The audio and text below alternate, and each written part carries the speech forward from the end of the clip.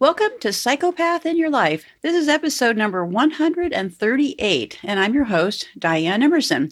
I'm going to be breaking this segment up into two groups, and today I'm going to be covering some general things. I've been researching the last few weeks, well, actually the last few years, about child marriages. And so what I'd like to do is share with you all the updated information. And just as an added note, if you check the show links down below, I put a lot of links there. And if you're not interested in them, then I'll just stop. But there's a new person I ran across that I'm not going to be talking about today. And her name is Rosa Koire, Koire. And you might find her information very interesting. She's a very fascinating woman, and she is talking about the UN agenda. And it's called the UN Agenda 2030. And it's just this really big, complicated thing. But anyway, so I'll put the links down below, and anything you can do to help share the links, subscribe, comment. I guess when you like things and stuff, it helps with the algorithms. And because we're so deep in the red zone, it will certainly help if the channel appears more active. So today I'll be talking about part one, and I'm going to be talking about all the ways that age of consent and child marriages can be very misleading. And why? Because you have to also have the enforcement of these laws. So I'd like to give you one quick update because this is all going to play into what's going to happen down the road. So either we all get engaged, because I'm not really sure what's going to happen here, because the deeper I go into this, the more concerned I become. So we're actually starting to see things that are happening that could have long lasting effects. So just one little bit of information that's going on in the world of encryption and child rape and all that is Mark Zuckerberg. He announced that his company is expanding the use of end-to-end encryption on its services, preventing Facebook or anyone else from seeing the contents of communication. So what they're doing, end-to-end encryption, means that you're going to basically be able to use the Facebook platform and their servers and stuff as a way to run your own pedophile rings, is what I'm kind of guessing here. So Zuckerberg conceded that this comes at a cost. Yeah, really. Encryption is a powerful tool for privacy, but that includes the privacy of people doing bad things, he said. When billions of people use a service to connect, some of them are going to misuse it for truly terrible things, like child exploitation, terrorism, and extortion. But hey, we're going ahead with it anyways. So here's the deal. What happens in these cases is that we're also seeing a trend now in children. I'm just going to talk about a couple trends that I found when I was doing the research that have come up. I'm not going to be doing a lot of data statistics commenting, because I'm not really sure how good most of these statistics are that I've run across. Because as it turns out, the UN tends to be in charge of all these statistics, which makes it even more interesting, because they're really big on putting out statistics as far as, because I'll be talking about the top 10 countries for child marriages, the top 3 places that have the most child marriages. And there's some statistics that I was able to confirm and many others that I wasn't. So what I'm going to be doing is going through some of the different things to look for in these statistics, okay? Because at first I looked at the age of consent and I thought, well, this is looking better than when I looked at it a year or two ago, because India is now up to 18 years old. But that's very deceiving. So I'll tell more about that as I go along here. So what's happening now, which is there's just several things that I was running across that I found alarming as far as children. One is that the state is now trying to teach children touching and masturbation in schools, which seems a little bit alarming, that you should be telling 6-year-olds that, this is okay.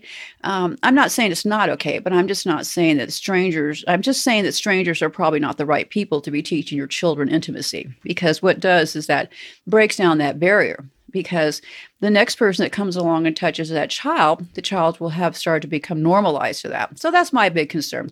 Now, whether I'm right or wrong, I really don't know. But this is why we're having a chat here, because I can't do this all on my own, and children are at high risk. And what I found out this week was even more alarming, that in this country, children as young as 6 years old, between 6 and 8 years old, now that's pretty tiny, right?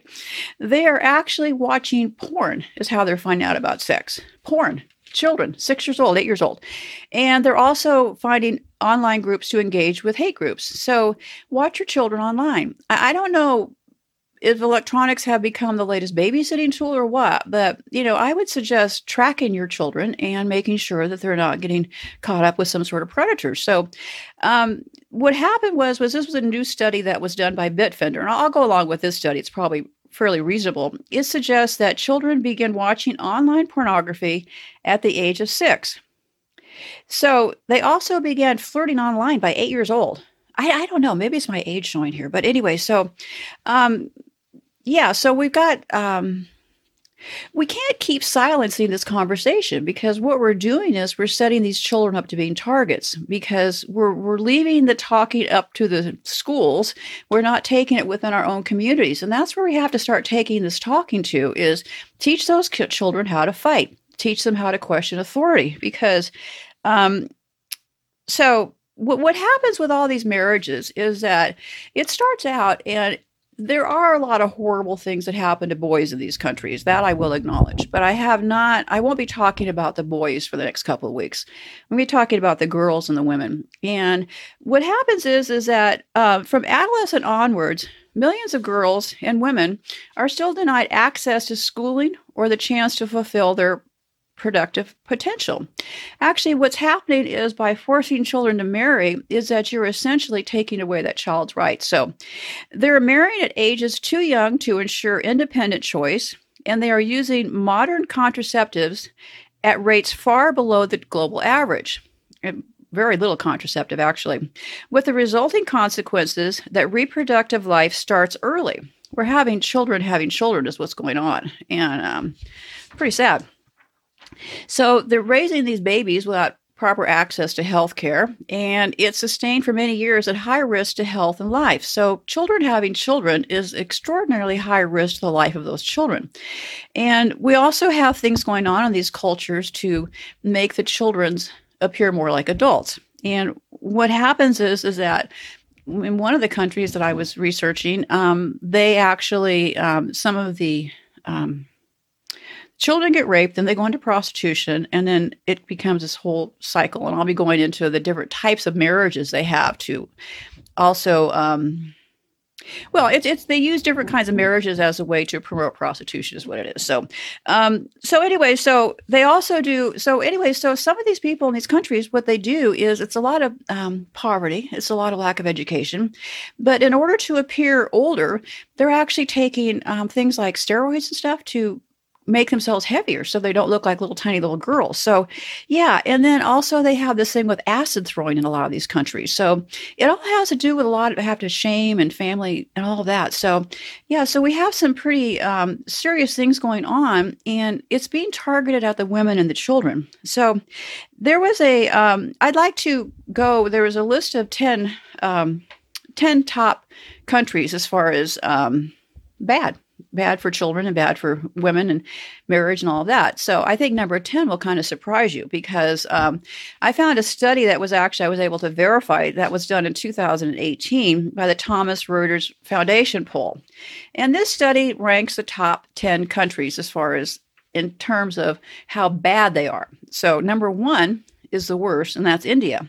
And at first I thought, India, this is going to be okay, because the first part of my research I did all written. I go through all the written journalisms, all the written newspapers, all the written things that have been said about this subject, and then I eventually move on to the visual part. And the reason for that is because along the way, you have to start looking at these people when they're talking about this rape and this child marriage, and start to take a look at these people and evaluate them and think, are all these people psychopaths that are raping these children and marrying them?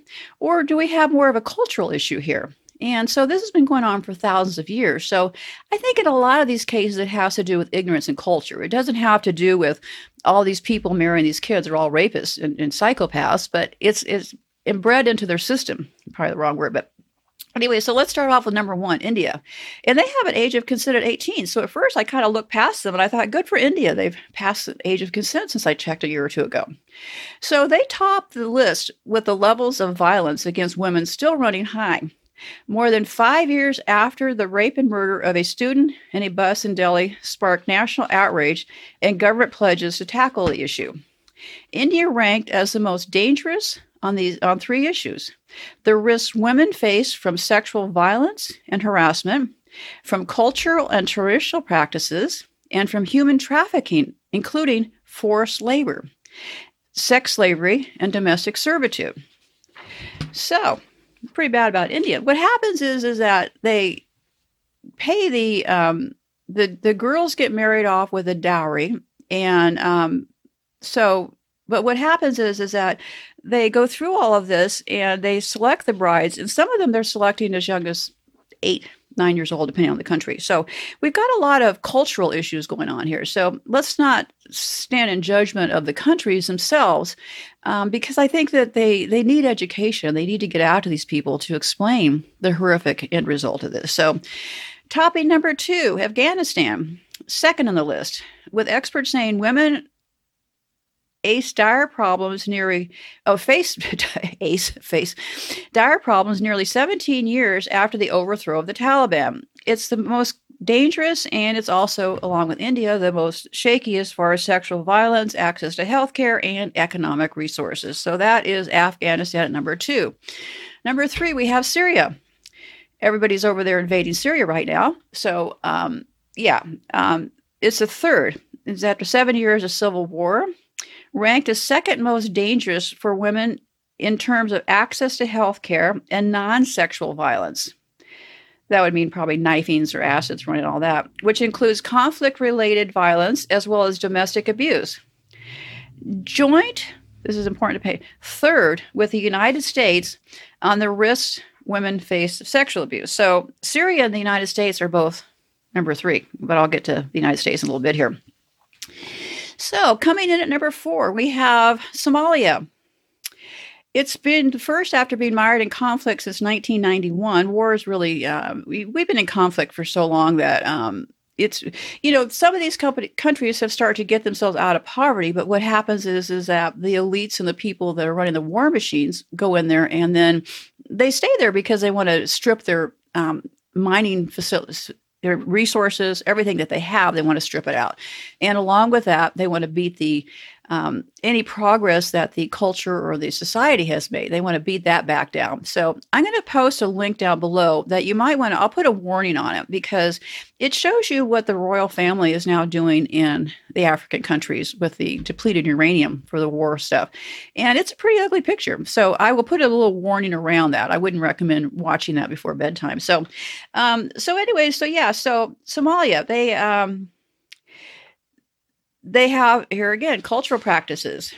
They're fifth, and so then we have they're the fifth in terms of women having access to economic resources. Women and children, what happens when they marry off the girls become bargaining chips. So when they marry off the girl to a family, the girl then becomes the more like assistant housemaid to the her groom's mother. So they bring the young girl in to the groom's family because she almost becomes like an added set of hands for them. They get her to drop out of school. She moves in with them and they do all this stuff. So yeah, in Saudi Arabia, let's talk about Saudi Arabia. They don't have any age of consent and they're overall fifth. But the conservative kingdom was named the second most dangerous country for women in terms of economic access and discrimination, including in the workplace and in terms of property rights. Fifth, in terms of risks women face from cultural and religious practices. All this stuff boils down to religious and culture is what it does. And number 6, we have Pakistan. Sixth most dangerous and fourth worst in terms of economic resources and discrimination, as well as the risks women face from cultural, religious, and traditional practices. Here again, and they also have the so-called honor killings. Pakistan ranked on non-sexual violence, including domestic abuse. From 2010 to 2018, the number of HIV positive people, this is up to 2018, that was last year, in Pakistan nearly doubled to about 160,000, according to estimates by the UNAIDS. UN has 1 million divisions. But what I've noticed is they're really big on pointing the fingers and pointing out things statistically, but they don't seem to be really good at trying to help these people accomplish these things. So the United Nations Task Force, they were involved with Pakistan, and they specialize in HIV and AIDS. And during that time, the number of new infections jumped 38%. So, pretty high jump in HIV going up there. So, number 7, Democratic Republic of Congo. I talked about them last week. They're listed as 7th, with the United Nations warning millions of people face hellish living conditions after years of factional bloodshed and lawlessness. Ranked as second most dangerous country for women as regards to sexual violence, and between 7th and 9th in 4 other questions. Number 8, we have Yemen. It's 8th in the list after ranking poorly on access to health care, economic resources, risks from cultural and traditional practices. And I want to ask you about number 10 because I'm not sure where the cultural practice come in on that one. So, Yemen is still reeling from the world's most urgent humanitarian crisis with 22 million people in need of vital assistance. It's actually a genocide. It's what's going on in Yemen. And they're bringing out the phosphate and whatnot to literally burn the children alive. So Yemen is in pretty rough shape right now. Nigeria. Yemen started, by the way, because Saudi Arabia didn't like Yemen. And so before Obama left office, he used the Patriot Act to go, and he was going to go there. He used the claim they were going to just be refueling in Yemen. He left off the part they were going to be burning children and women alive. So anyway, thank Obama for that one. Nigeria ranked as 9th, with human rights groups accusing the country's military of torture, rape, and killing civilians during a 9-year fight against Boko Haram, the militants. Nigeria was named 4th most dangerous country, and it came to as far as human trafficking. It listed 6th worth of the world's women facing from traditional practices. And now we come to number 10, which is going to be the surprise one here. Guess who number 10 is? Number 10 is the United States, the country where I am now sitting. It is the country that I think probably has the highest level of psychopathic behaviors in the world. I mean, we have bases all over the world. We're very predatory. So it didn't surprise me that the United States is number 10 because we have a huge problem here. I mean, there's a lot of trafficking going on. We're a country in denial. I mean, we basically are screwed here.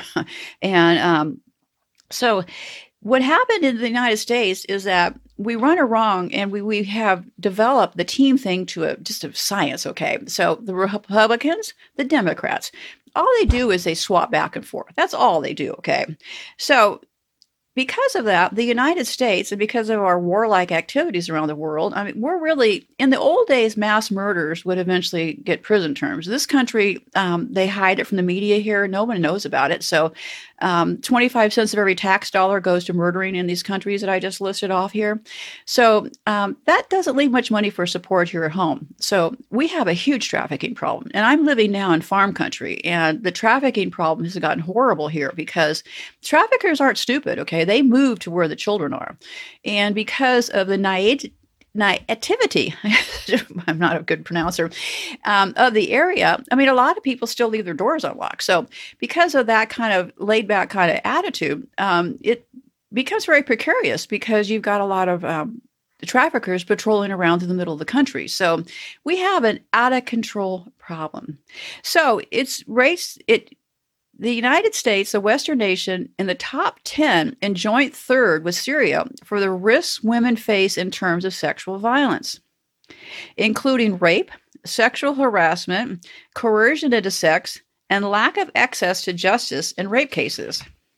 And that's very true. You know, I saw a report the other day, we have a backlog of rape kits in this country. So, I mean, if we stop killing people in the Middle East, we might be able to clean up some of these rape kits. So, yeah, we have a big backlog of rape kits. We have a lot of people who are running around. And the worst part is that if we don't clear up some of these crimes, those people are still committing other crimes. So the real number is likely higher. Much of the population goes untested. So what happens in this country is that we have this illusion that we're a developed country. But I think beyond that, I'm not really so sure we are a developed country. I mean, have you seen our bridges around here? So the U.S. ranks number 10. Nothing to be very proud about, that's for sure, when it comes to rights for women and children. So I guess, the Me Too movement seemed to have kind of fittered away when they got away from Hollywood. So anyway, so I'm going to start in a little bit about child brides today, and then I'll pick it up on the other side. It's kind of a rough topic. And boys can be child brides too, but today I'm just going to be talking about the girls, okay? And the ages are all over the map as far as what part of the world, how early they get married.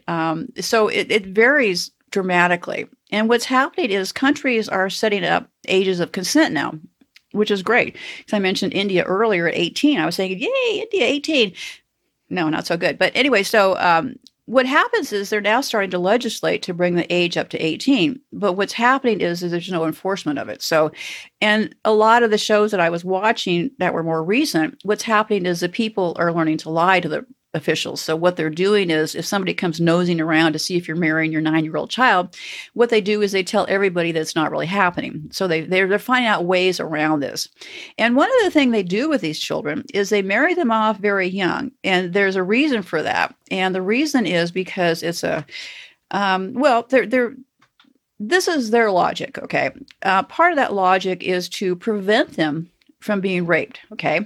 So what you do is you get them to be married off to somebody, 7, 8, 9 years old. And what they're saying now is that they're not really having the child go live with the groom's family. But that seems to me what's really happening here, okay? The girls are dropping out of school and they're moving in with the groom's family. So what's happening is that it's really putting these girls at high risk. And I think the average age of these girls is about 40 years old, 40. So everybody's in a rush to have kids. And all these villages, everybody's in this big rush to have kids. And part of the reason for the rush to have kids, just one of the reasons I picked up on, was that the mothers are actually asking the daughters if they can have grandchildren while the mother's still alive, because you get that 40-year age thing. So let's talk about the 5 countries with the highest number of child marriages. 117 nations will allow child marriages, and the U.S. is one of them. Number 5, Ethiopia. Number 4, Brazil. Number 3, Nigeria. Number 2, Bangladesh. And number 1, we have India. Child marriage isn't just a practice that victimizes girls in poor countries. It's long been an issue in the United States, involving girls from a wide range of backgrounds. Based on state marriage license data and other sources, advocacy groups and experts estimate that between 2000 and 2015 alone, well over 200,000 children, nearly all of them girls, were married. And this is the United States. In nearly all cases, the husband was an adult. 25 states in this country, still talking about the United States, I haven't moved back to India, 25 states do not set a minimum age at which a person can get married. 25, okay? And 8 more set it at an age lower than 16. Alaska and North Carolina, for example, set the age at 14. 1-4. Now, some of these things might have shifted around the last couple of years, but in New Hampshire, it's 13 for girls, 14 for boys. I remember being 13. Do you think I could have made a decision to get married at 13? I don't think so. In all of these states, minors who are below a certain age, it varies from state to state, must still get a judge's approval to marry. So they need to get a judge's approval. But this is hardly a robust protection against the exploitation of children. For instance, some states do not specify that the ruling judge must work in a court system. So in other words, the judge doesn't have to have any experience in this. That gives them expertise in such matters, family, juvenile, or domestic relations court. Similarly, very few states require that the child be appointed his or her own counsel. All children should have an attorney. It's called guardian ad litem. So when you have a child, they should have legal representation, because we're talking about taking away basic rights from a child and forcing. Do you think any 13-year-old wants to marry a 50-year-old guy? I don't think so. Only two state laws specify that a judge cannot approve a marriage solely because the child's parents have consented. So just because the child's parents have consented doesn't mean the judge has to go along with it. And 9 states expressly permit pregnancy, okay, as a reason to lower the minimum age. So what do I say here? So anyway, so what happens is that here in this country, we marry them off young too. And you would have thought that we're not even following any traditions here. We're not even, I don't live in a village. I don't live in a grass hut. So what's the excuse for this? I could come up with I could come up with a million excuses right now for why people in India, Afghanistan, all of them are a bit behind the scene here. But what I can understand is how the country where we're sitting and talking about this, how are they allowing that to go on? Can you answer that? I mean, it seems like parents, in order to protect the abuser, is able to marry off the pregnant child to that rapist, which more times than not is a family member, a close relative, or whatever.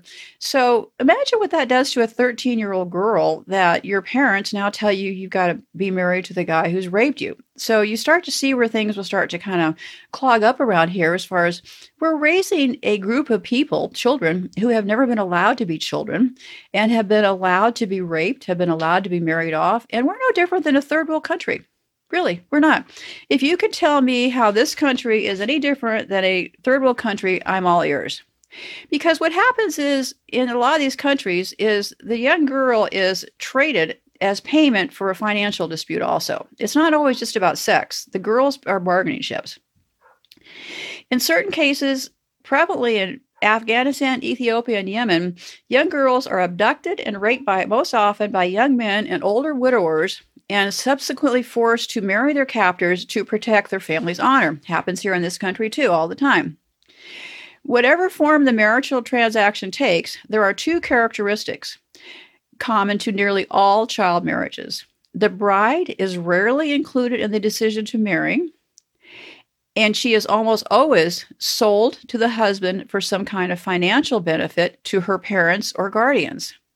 It is this underlying economic exchange for the girls and their sexual services, along with the girls' lack of consent, which makes a child marriage a form of sexual exploitation on par with child prostitution. Let that sink in for a second.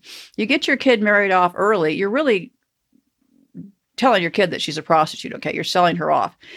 A dramatic rise in child marriages in East India due to conflicts and climate changes. Charities in the region said child brides being traded for cows and goats in order for families to survive. They trade the girls off. One guy was watching the show and he traded one daughter got married, and then the family did something horrible to her. So she was suffering and had to go to the hospital. So then what did he do to get money for the hospital? He sold his other two daughters off. So see how the thing just keeps going and going and going. And we're talking this year. We're not talking 100 years ago. So meanwhile, what's happened because of all the conflict, all the wars, severe drought has diminished livestock numbers in Kenya to such a degree that daughters are being exchanged for goats. So what I'm going to do is next week, I'm going to pick this up because there's other types of marriages that are taking place here. And really, they're forms of prostitution is what they are, but they're disguised, they're encouraged by the religious communities in these areas, and they're disguised as, I don't know, help.